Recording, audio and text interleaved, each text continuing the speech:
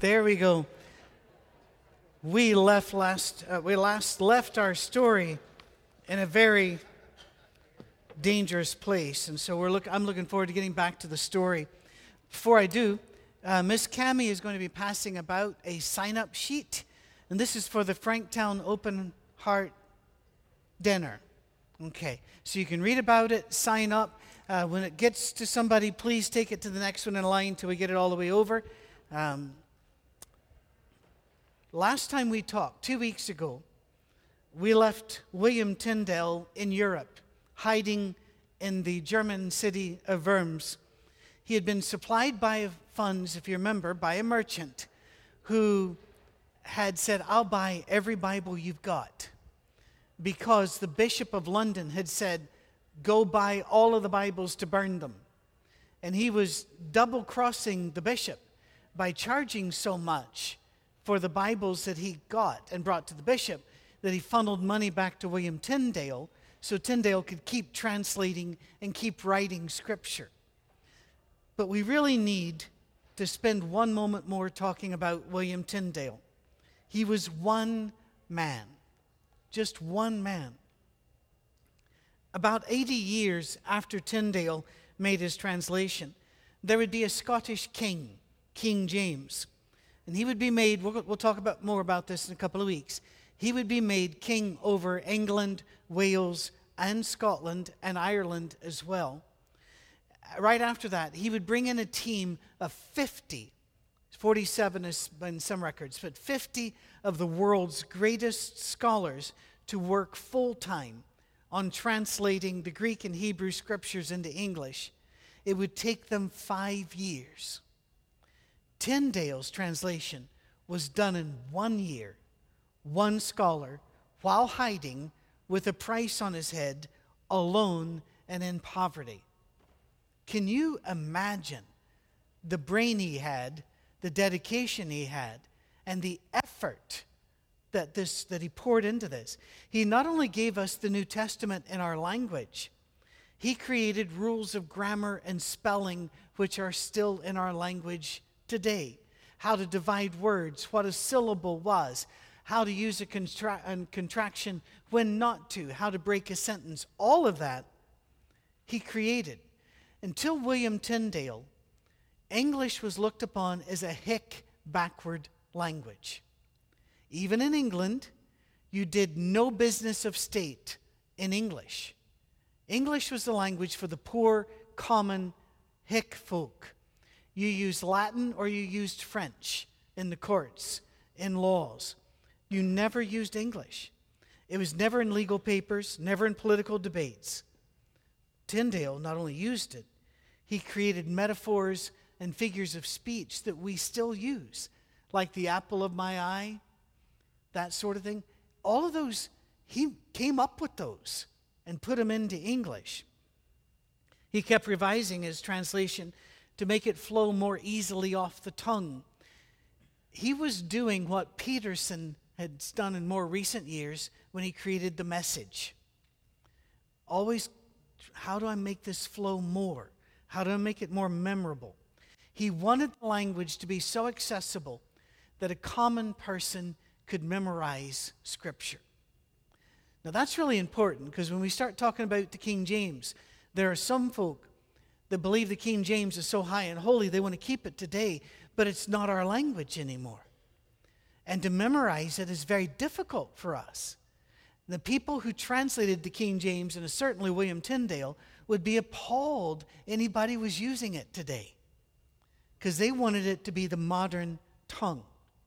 By the way, if you want to know more about the English language, in a book about the history of the English language that is actually fun, and you will laugh out loud sometimes, you need to read one of my favorite writers of all times, Bill Bryson, Bryson. He has 2 books on it. Mother Tongue is one of the good ones. You will find that George Washington would have sounded very English, because English accents were hick accents at the time. In fact, American hick Southern / redneck accents are far closer to what Shakespeare sounded like than a modern English person. That's because they came over, that accent got locked into those hills and hollers, and it didn't change. And where they went, where those Anglos and Scots and Irish went, that accent continued. They mainly went to the south. So anyway, after all this work, every edition of Tyndale's New Testament had this in its preference: an apology to the reader. And that's how it was titled. Count it as a thing not having its full shape, but as it were born afore its time, even a thing begun rather than finished. In time to come, if God has appointed us thereunto, we will give it its full shape. In other words, I'm sorry, it's not perfect yet. I had dinner with a wonderful, wonderful couple this last week in Arkansas. And I won't go into the subject, but there was a word in Scripture which we are wrestling with. And she had some friends that said, well, it might mean this, it might mean that. And she did what a lot of people do. She said, if I can't understand this one word, then how can I understand anything in Scripture? And I said, don't go there. One word is not all of Scripture. All we're saying is, the more we learn, the more we want to be right before the Father. So let's work on this word. Tyndale believed that. As he labored, however, the world grew even more dangerous. Let's go back to England for a little bit and take a look at Thomas Bilney. Thomas Bilney was an approved, licensed priest. Therefore, he was allowed to preach, and he did. He preached in the city of Norwich. Norwich is in an area, the Norfolk Fens of England, a very flat area of England to the east side. He preached there, but unbeknownst to the congregation, in secret, he was a member of the secret society and the Lollards. He was known to take a drink at the White Horse Inn. Do you remember the White Horse Inn? That's where Tyndale and the others would meet. To get there from his church, he had to walk by a field known as the Burning Field, because in that field, between 1390 and 1550, over 300 Lollards had been burned to death. He knew the risk he was taking, but his faith compelled him to engage in smuggling Tyndale's scriptures to England, a licensed, approved priest. Torn by his conflicting duties to church and God, he felt he needed to confess what he was doing. Confession booth is supposed to be the safest place on the planet. And let me stress here that 99.9999% of the time it is. It is unheard of for a priest to violate the confession. But you can already tell it happened. He chose one of the most famous, well-known priests of his day, one of the greatest scholars of the church, Hugh Latimer. And he went into the confession booth and he confessed what he was doing. And Hugh Latimer immediately turned him in. The sacred law of the confessional was thrown aside.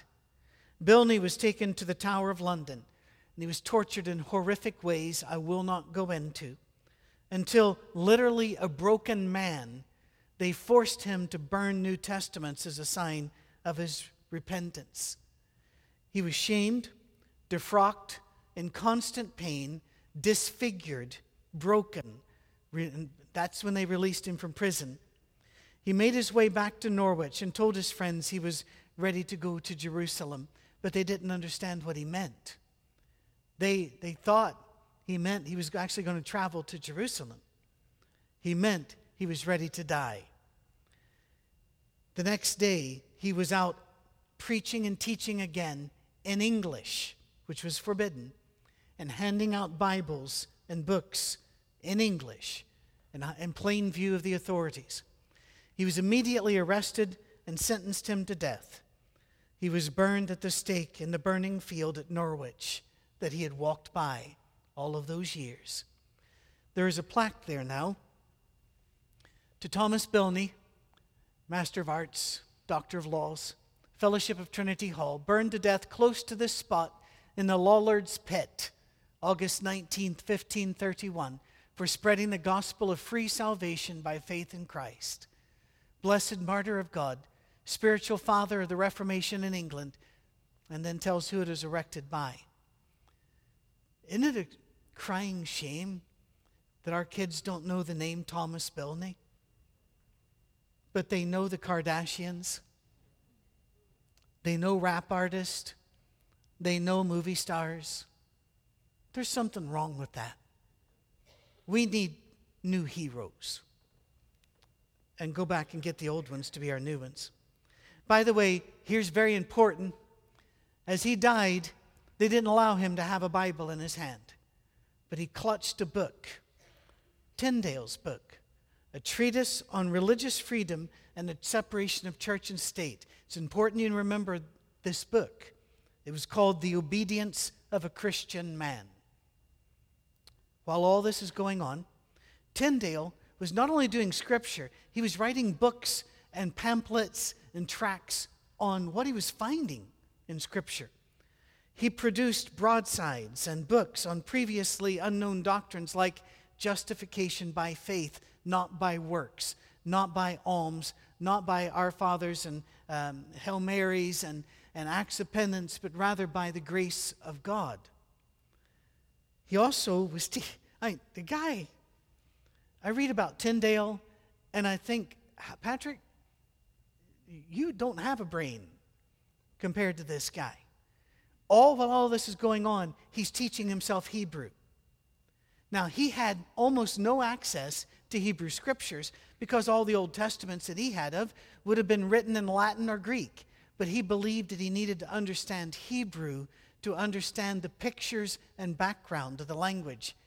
He was 300 years ahead of his time when it came to understanding that to understand a people, you must know their language.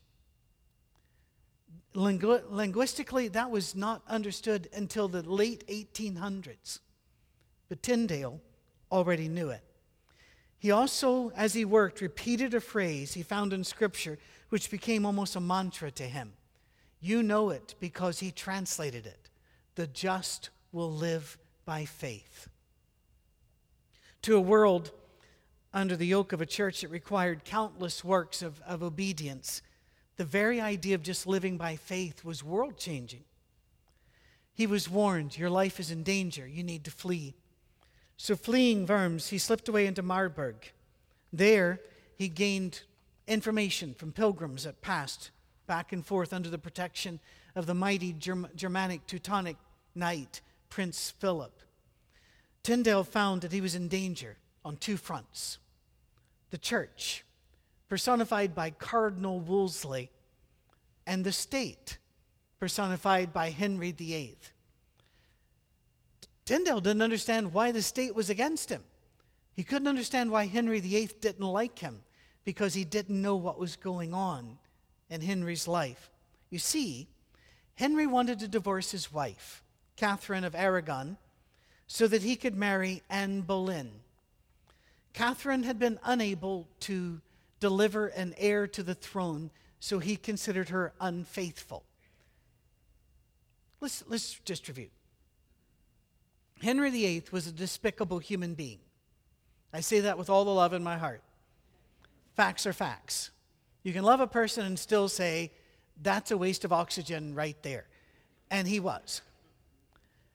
2, at that time, medical science believed with all of its heart that women were nothing but incubators, that it was the man who placed his precious, wonderful seed inside of her, and if she failed to produce a baby, it was her failure. 3rd, Henry produced a few babies that died, but couldn't produce a male heir. We now know it's the man who decides, it's in his seed that decides if it's going to be male, not the woman. And let's go to another one. Henry was so riddled with sexually transmitted diseases, he couldn't produce an heir, period. It wasn't going to happen. With all that said, He wanted to divorce her. So like all those before her, she was going to be tossed aside. Here's where I have to apologize. Of the 4 big players in this next drama, 3 of them are named Thomas. I didn't make that up. It's kind of like in this church. If you say John, Mark, half the church leaves. All right, here we go. On one side, ding, ding, ding, on one side was Thomas Cranmer and Thomas Cromwell. 2 Thomas C's, if that helps. Cranmer and Cromwell. They were backing Henry. They were giants in academia. They decided to help him in his struggle against the church. On this side, Cardinal Wolsey and Sir Thomas More, who many of you may have heard of in history. God makes an appearance here in the form of a servant girl whose name is not certain. There are some theories. She was one of Anne Boleyn's servant girls. And Anne Boleyn, remember, that's who he wants to marry. He considers her a hottie. I mean, there you are. And he wants to marry her. Anne Boleyn likes to read. She's a reader. A woman who can read in 1530-something. But one of the servant girls said, I have a book I really enjoyed. I think you might enjoy it. She handed it to her, and it was The Obedience of a Christian Man by William Tyndale. Here's where some chills ought to start hitting you. Well, Bilney had been burned to death reading this book a year before, but Anne didn't know that. She's reading it when a bishop comes in, sees what she is reading, and goes berserk, rails at her, preaches at her, grabs the book and confiscates it, calls her all kinds of awful words, which I cannot use from the pulpit for rules I don't quite understand, but because you know them. But all of these words he called the future Queen of England, not knowing that she was actually going to be the Queen. Confiscated it and stomped off. Well, Anne was very upset with this, so she went to Henry to complain. Guys will do a lot for a woman, especially if they're smitten. So he sent a squad of soldiers after the bishop to get his book back, and got it back. But instead of giving it to Anne, he wondered, what is it about a book? See, books were not treasured by most people. It was like, why are you wasting your time on a book? He's going, what is it about a book that would get a bishop so upset? So he read it. Henry VIII read a book that a priest was burned to death for owning a year earlier. That's got to be God. Because as he read it, it blew him away. And he asked for more. He declared it publicly, the King of England, the greatest book ever written by the hand of man. Just forget for the fact that he might have only read 3. It was still the top one to him. So Henry sent word to Tyndale. He'd like to read more. So Tyndale sent him his translation of Luther's book, Justification by Faith. Henry absorbed it, loved it. Oh, Sir Thomas More swings into action at this stage.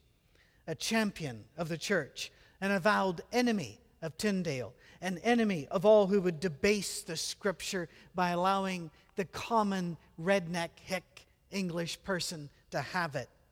And he challenged Tyndale to a debate. But Tyndale was not stupid. He knew if they came into contact, he'd be kidnapped and killed. So they did it by correspondence. Took place over a period of a couple of years. We still have some of that. But here's the thing. While he carried on that debate and translated books on faith and theology, he also finished his translation for the first time in English ever of the first 5 books of the Old Testament. Nobody had been able to read the Old Testament in their own language unless they were Greek or, and even Latin was a dead language at this time. Nobody. Until the 1500s when he finished it. It took him 2 years to do it. To go have it printed, he had to go to Hamburg. So he climbs on a ship, and the absolute worst thing that could have happened did. The boat was caught in a storm and sunk. The manuscript lost. I want to step aside for a minute here. Jesus goes to cast out demons, and storms both times as he crosses the Galilean Sea almost capsize him. In the Old Testament, storms are used, earthquakes and storms. Do you remember in the Old Testament there is a God that constantly fights against the true God? A demon, Paul says, that masquerades as a god. His name was Baal.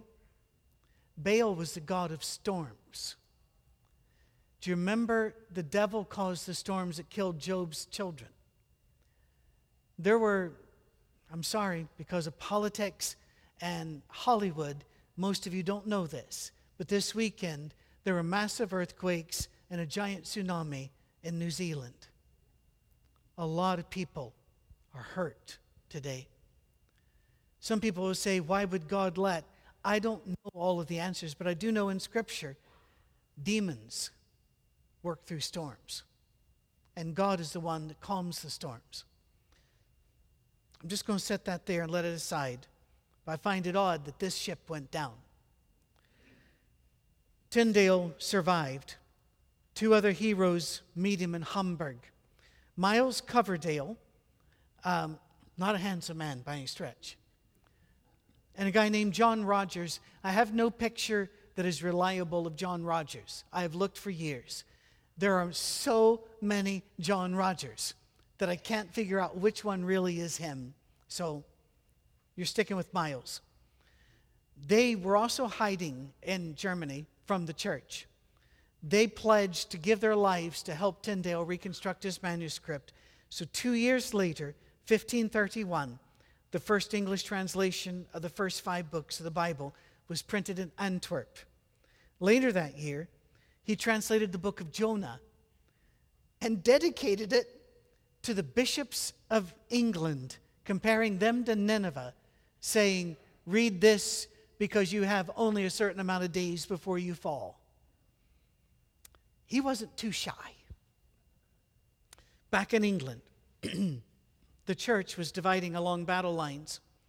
Many priests and bishops were moving over to Henry VIII, some of them because they were tired of Rome rule, some of them because they thought theology would move them that way, but a lot of them was because Henry killed people that disagreed with him. So, yay, Henry, big foam fingers, whatever. They moved that way. Others moved toward Cardinal Wolsey and Sir Thomas More because Rome had an empire, the Holy Roman Empire. They could bring France against them and Spain against them and Belgium against them and the Netherlands against them. Well, Tyndale wouldn't support either side, and that got him in trouble with both sides. You see, Tyndale had been appalled at Henry's first divorce and had written a broadside attacking him, saying, that's an attack on the institution of marriage. You are an adulterer, and you are a murderer.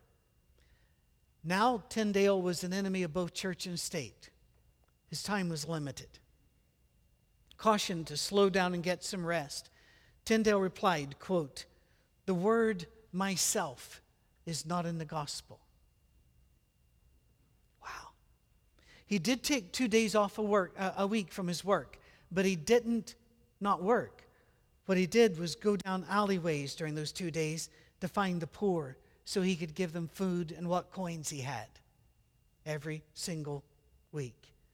The end was coming for Tyndale, though. He had too many enemies to survive. Tyndale's friends were as brave and tireless as he. One of them was John Frith. John Frith, interesting character. He was not afraid of controversy, or as we'd say it in English, controversy. I don't know why you put the emphasis on the wrong syllable. He would often write Sir Thomas More, this common guy, a commoner, John Frith, would write Sir Thomas More warning him, the English people will have the Scripture in their own homes, and if it means over your dead body, so be it, so help us God. And he was right out there. He was once personally escorting a huge shipment of Bibles into England. It's a great story. But he was arrested. Not for smuggling. They never caught the Bibles. It was because he'd been working so hard. He had a rough, ragged appearance. He was heavily bearded. I guess it was Movember. Heavily bearded. Wore patched, worn-out clothes because he didn't look after himself. He was all about getting these Bibles there. So he was arrested as a vagrant. Back during the days, people, we often think that the British came out of the womb like Downton Abbey. No. We were as savage, as ignorant as any tribe is today. First of all, the law was, if you didn't have a job, we put you in prison because you weren't somebody we wanted. But then during the day, we would trot you out, put you in the stocks, and educated people, moneyed people, this was their TV. This was their sports center. They would come out and make fun of the people in the stocks. And they'd pour waste on them or throw things at them or they'd punch them or they would, worse, I'm not going to go in there, because they could get away with it. These were not real people. They were vagrants. John Frith is in the stocks at Reading Jail.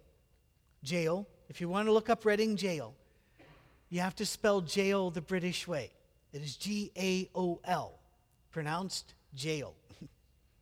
I didn't say it made sense. One scholar from Eton was there, very high academic, joining in the fun of making fun of John Frith. When John Frith turned to him and spoke to him in classical Greek, the Greek of the Iliad, and the scholar from Eton realized, I went to school with that guy. And they stood there all day conversing on theology of the day in classical Greek of the Iliad. Kind of blew the crowd away. He got the authorities to release Frith, but spies were there. And they got the word to Sir Thomas More, somebody is here, a stranger who knows ancient languages. Knowledge is dangerous. It has to be reported that you know things. Sir Thomas More immediately sent out spies to hunt him. Who are you? Who is he, rather? Why is he in England? Frith was captured in London, taken to the Tower of London. Here, several things happen at once. Let's look at the positives. The new Archbishop, Thomas Cranmer, remember still, he's more on the side of King Henry, but he's part of the church. He didn't want this young scholar to die. So he sent word, just moderate your tone. Just be less offensive. If you have to lie to the judges, lie to the judges. We want you to get out of here. And he said, but if you refuse to lie, I'm going to do everything I can to get you out of England alive anyway. Second thing that happened. King Henry VIII got fed up with Sir Thomas More, the enemy, and dismissed him as chancellor. Boom. A great enemy of the Reformation, a great enemy of Scripture in our language, great enemy of the secret society, gone. He is, from then on, a non-player in history, stripped of his power. But that's the only good things I can tell you. There's also a couple bad things. The bishops, Longland and Stokesley, had risen up in Sir Thomas More's place to become champions of the church and hunters, the inquisitors of the translators. They went to the Tower of London and personally harassed and questioned Frith. They started actually thinking, this is not a bad guy. They were warming to him until they asked him about the doctrine of transubstantiation. Okay.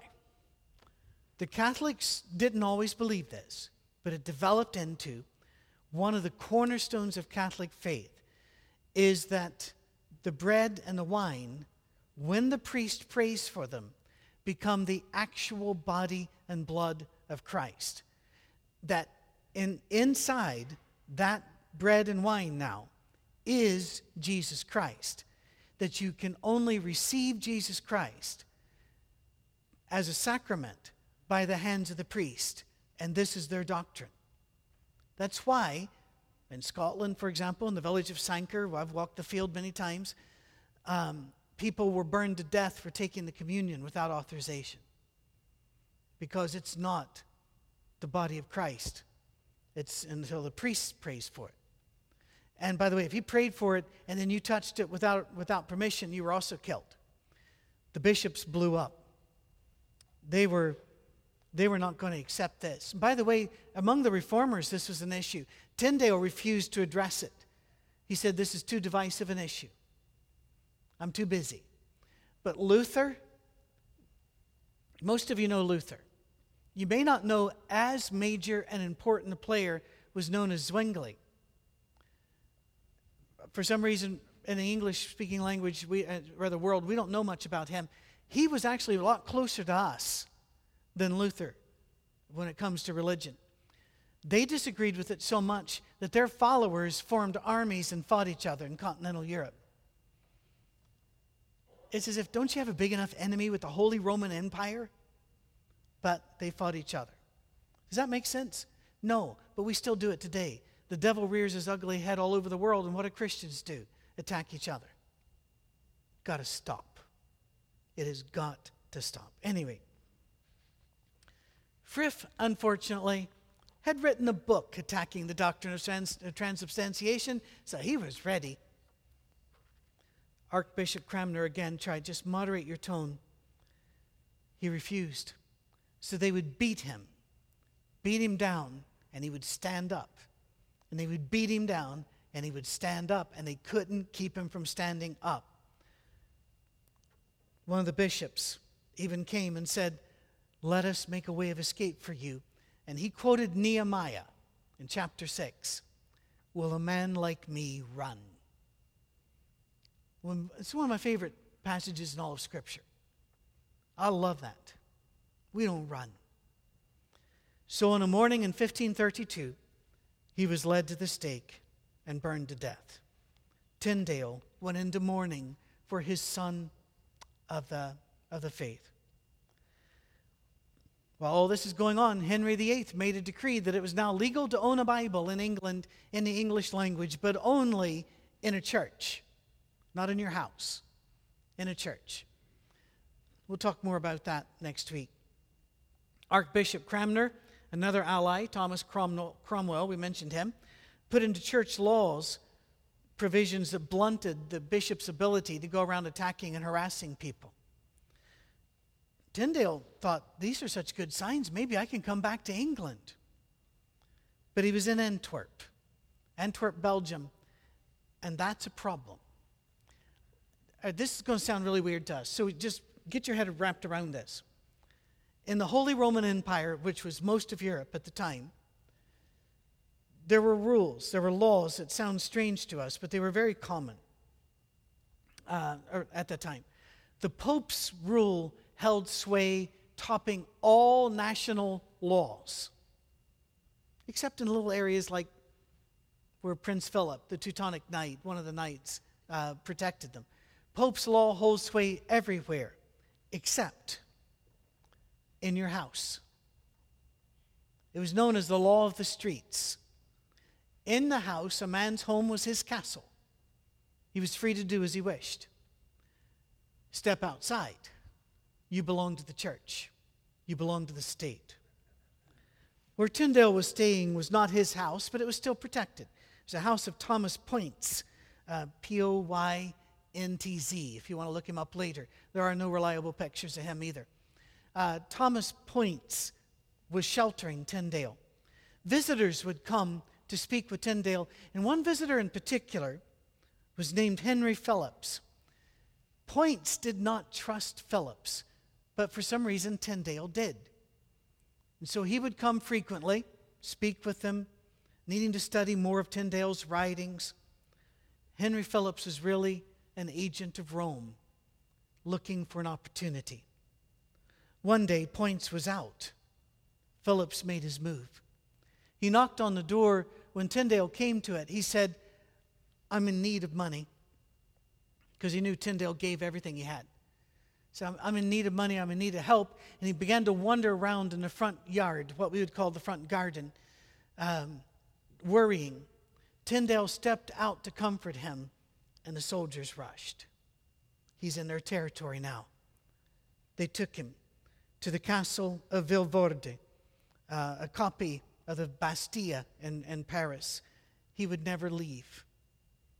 For 500 days, they kept him in a cold, windowless cell. We have very little information from this period in his life. He was disappeared. He did write letters, but we only have one of them that survived. A letter to the warden begging for a blanket, a coat, a candle. Remember, there's no light in this room. And some books. It is thought by most scholars all of that was denied him. So he sat in that room eating moldy food in his own waste for 500 days.